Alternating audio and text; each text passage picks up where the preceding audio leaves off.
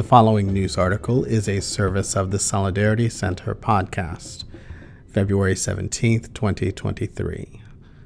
Illegally terminated and suspended Grab delivery drivers continue to organize in the Philippines. Recognize our union, negotiate with us. Pampanga delivery drivers cried last January 25th during the launch of the Pampanga chapter of the National Union of Delivery Riders, intending to cover all platform-based delivery drivers from apps like Grab, Foodpanda, and Maxim. Riders fights for health insurance and income security, among other basic protections. The Solidarity Center allies to riders organizers Mark Larson and Mary Rose, who were illegally terminated and suspended last December following a labor rally they both attended. They then filed a case with the National Labor Relations Commission, NLRC, and currently await the labor arbiter's decision. Greener pastures in delivery work. When Grab first opened in Pampanga around June 2019, we were only around 20 drivers, says Larson. Larson and Rose were among the pioneer Grab delivery drivers in their province.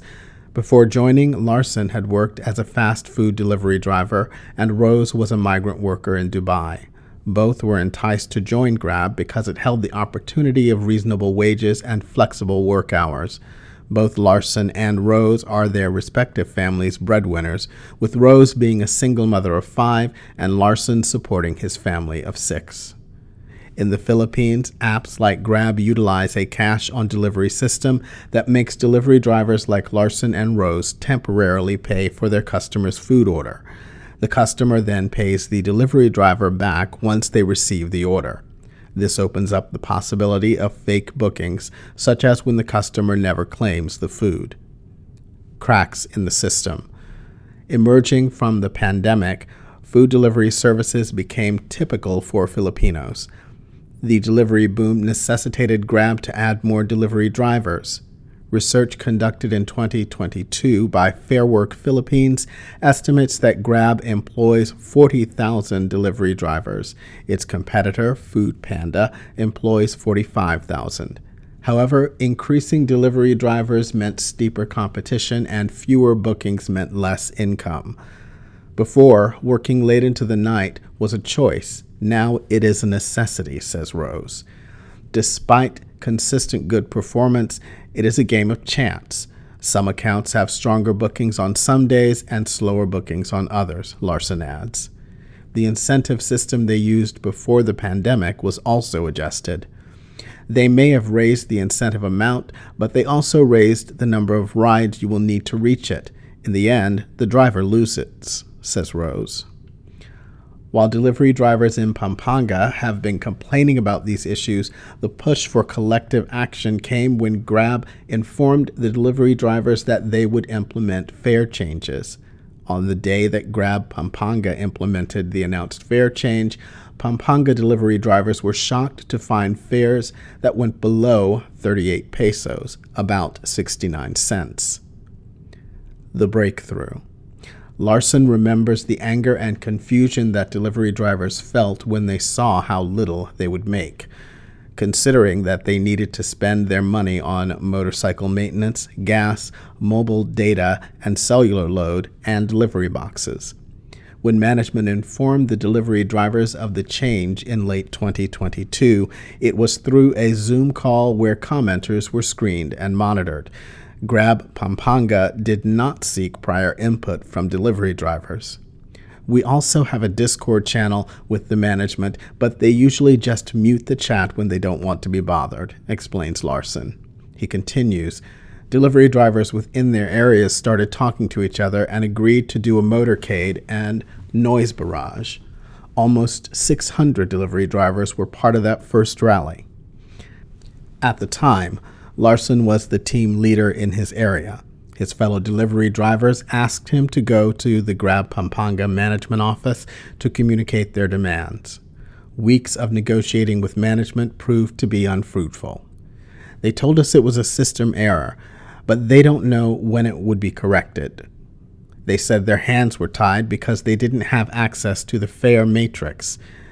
They only follow what the main office tells them, Larson says. At that point, the Pampanga management team regarded Larson as the spokesperson of the delivery drivers, specifically those who had rallied. He was given a warning because he allegedly violated the company's code of conduct and was called to a meeting. Rose, who was present during the rally, was also issued a warning.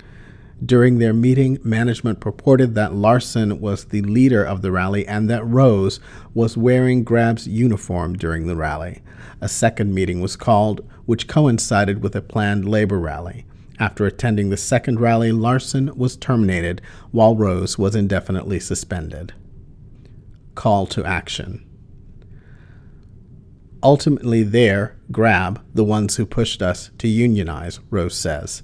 Rose and Larson eventually attended orientation seminars and training on trade unionism and worker rights.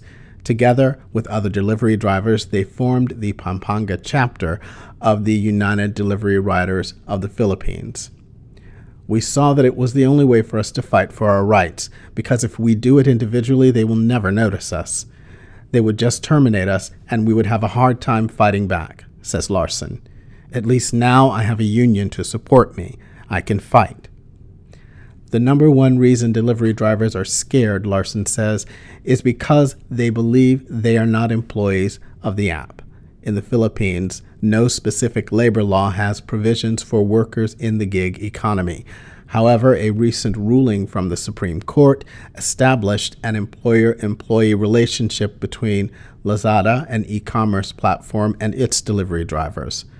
Larson and Rose are hopeful that this can be the start of future legislation for delivery drivers.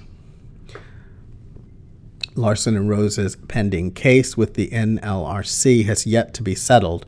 Rose has since been reinstated, but she continues to fight and organize.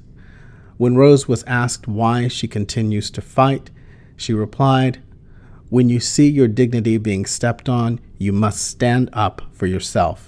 We don't have laws for us, delivery drivers. Unionizing is how not only the company but also the government will notice us." You may follow Riders Centro on their Facebook page for more updates. Contact them through the Solidarity Center's office in the Philippines at mgarcia@solidaritycenter.org or their email at riders.centro@gmail.com.